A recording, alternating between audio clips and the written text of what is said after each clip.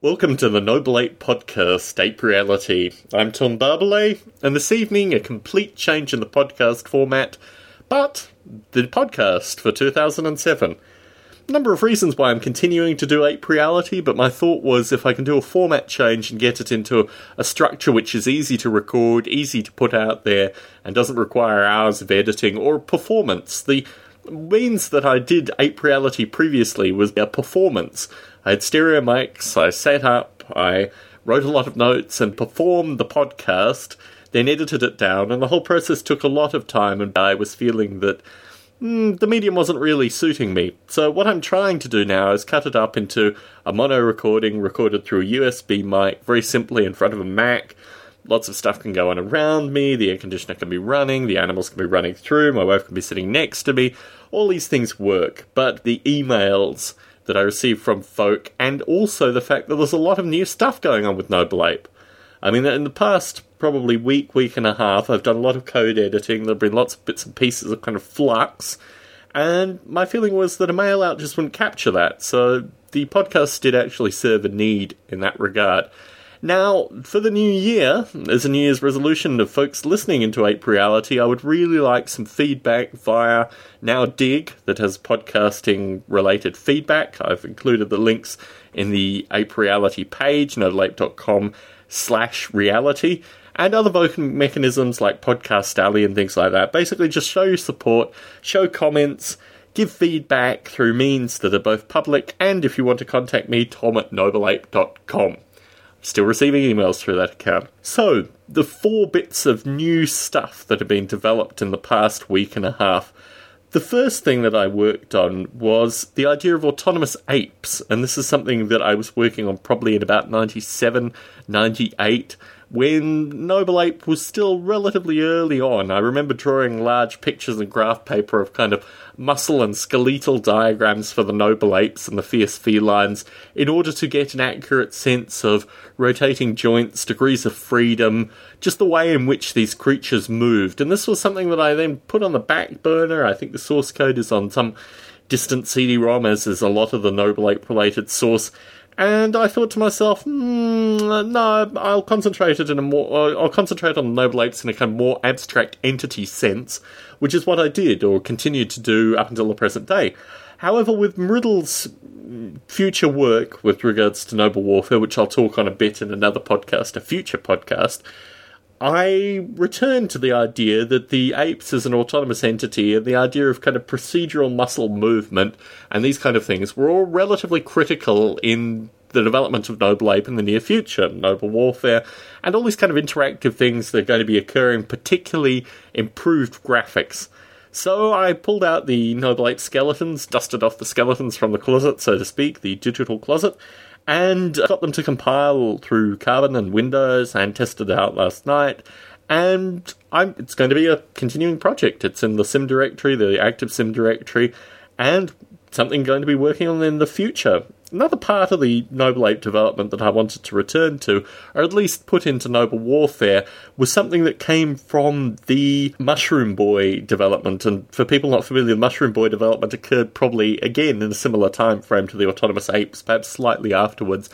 And I applied for a grant with the Commonwealth Science and Industry Research Organisation in Australia, CSIRO, and it was kind of funny. I mean, basically they offered me the grant, but they said I had to sign over intellectual property for the Mushroom Boy, and I decided against it. But in abstract, it would have been interesting to actually get the grant from an Australian government agency for what is an urban terrorism simulator. But the idea behind the Mushroom Boy was a 15, 16-year-old kid develops a nuclear weapon and then spends his time trying to escape from Secret Service agents through suburban cities. And the creation of homes, functioning homes, purposeful homes, i.e. homes with living rooms and kitchens and bedrooms and toilets and all the kinds of things you expect to see in a home, and how they functionally fit together, and also how these suburbs develop, how the idea of commerce changes the size of the houses and the properties of what's in the house. Obviously, nicer things in more affluent areas, or so you'd think, or maybe, these kind of issues, how affluence moves in cities, were all part of the Noble Ape, quantum mechanics, these kind of ideas that came through in the original simulation. You can do quantum mechanics with regards to economic flux as well, so it's not just purely biological. So that was the background of Mushroom Boy, but the house component was something that I thought could easily go into Noble Warfare, because even when you think of Waterloo, for example, Waterloo's actually a town. You don't, well, maybe you do, I don't know. I mean, I don't really get a sense of how the people see Napoleonic battles, but a lot of them were fought in and around towns. Lots of battles are fought in and around towns. And the idea of putting in some kind of town environment that could move into guerrilla urban warfare or this kind of stuff in Noble Warfare seemed to be a good use of code, and particularly with what Riddle wants to be doing in the near future, I wanted to have that source code available, so I dusted that off. The third bit of source code I looked at was the GLUT source code from 2002-2003. Now, GLUT is an OpenGL implementation, it's graphics implementation, and when I talk about Noble Ape's OpenGL implementation, it was through GLUT. Now, it's something that I've reflected on because Riddle is very strong in OpenGL, and even if he uses Talk, I think there may be an OpenGL component in what he does, so I wanted something that would at least act as a window from the Noble Ape simulation to OpenGL, and I also wanted for my own thinking another graphics method, another means of visualizing the Noble Ape simulation, if nothing more to refine in my own mind what I was going to do with the source code in terms of things like memory management and things that are fundamentally platform independent but also slightly platform connected, and memory management is like that. It needs to exist on a very low level, but obviously it has platform level hooks with regards to the allocation of memory. So that motivated a code rework, which I've done over the recent couple of days.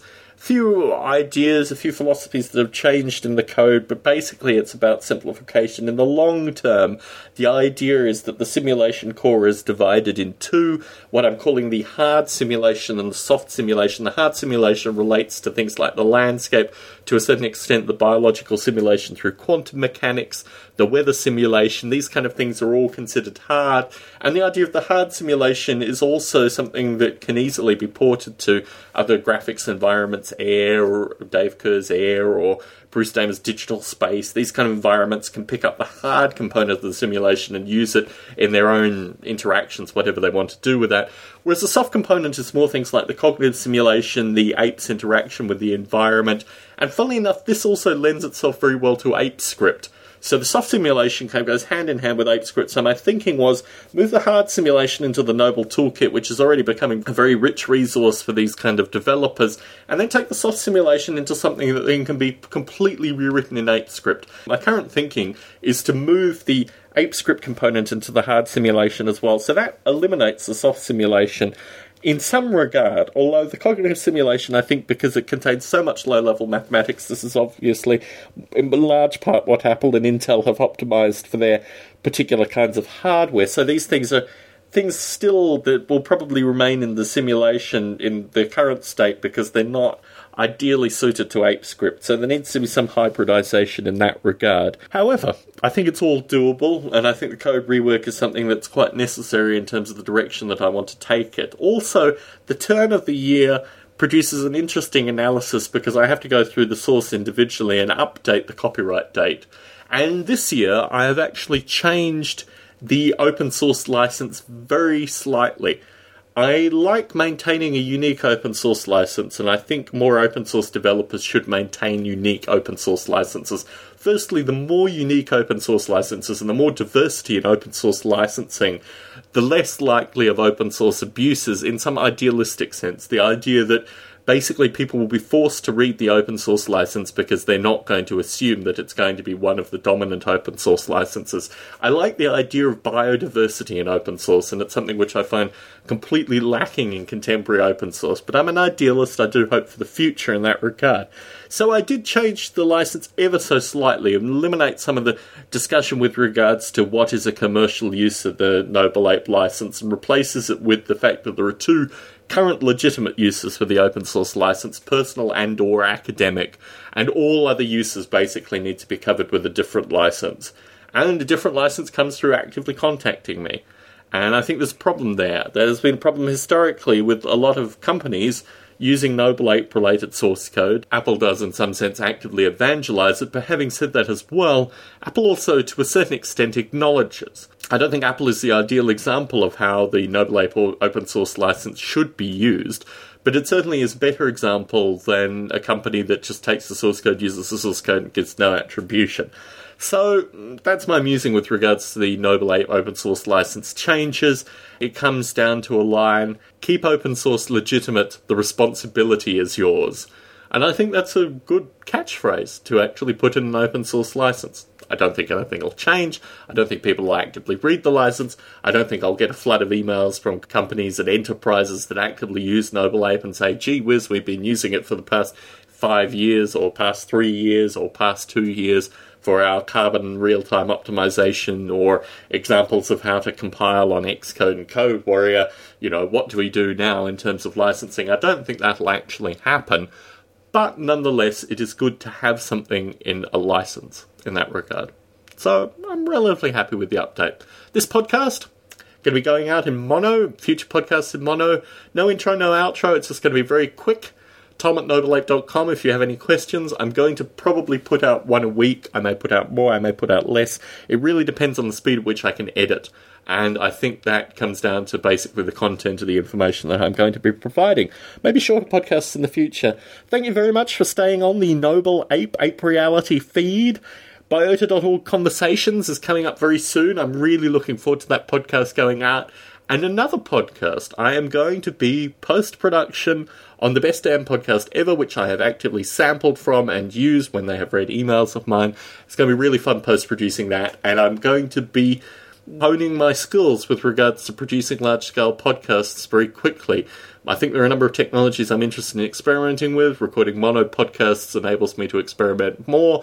So I'm really looking forward to doing that in the future. Thank you very much for tuning into this podcast for the new year. Happy New Year to you all as well. I should probably say that.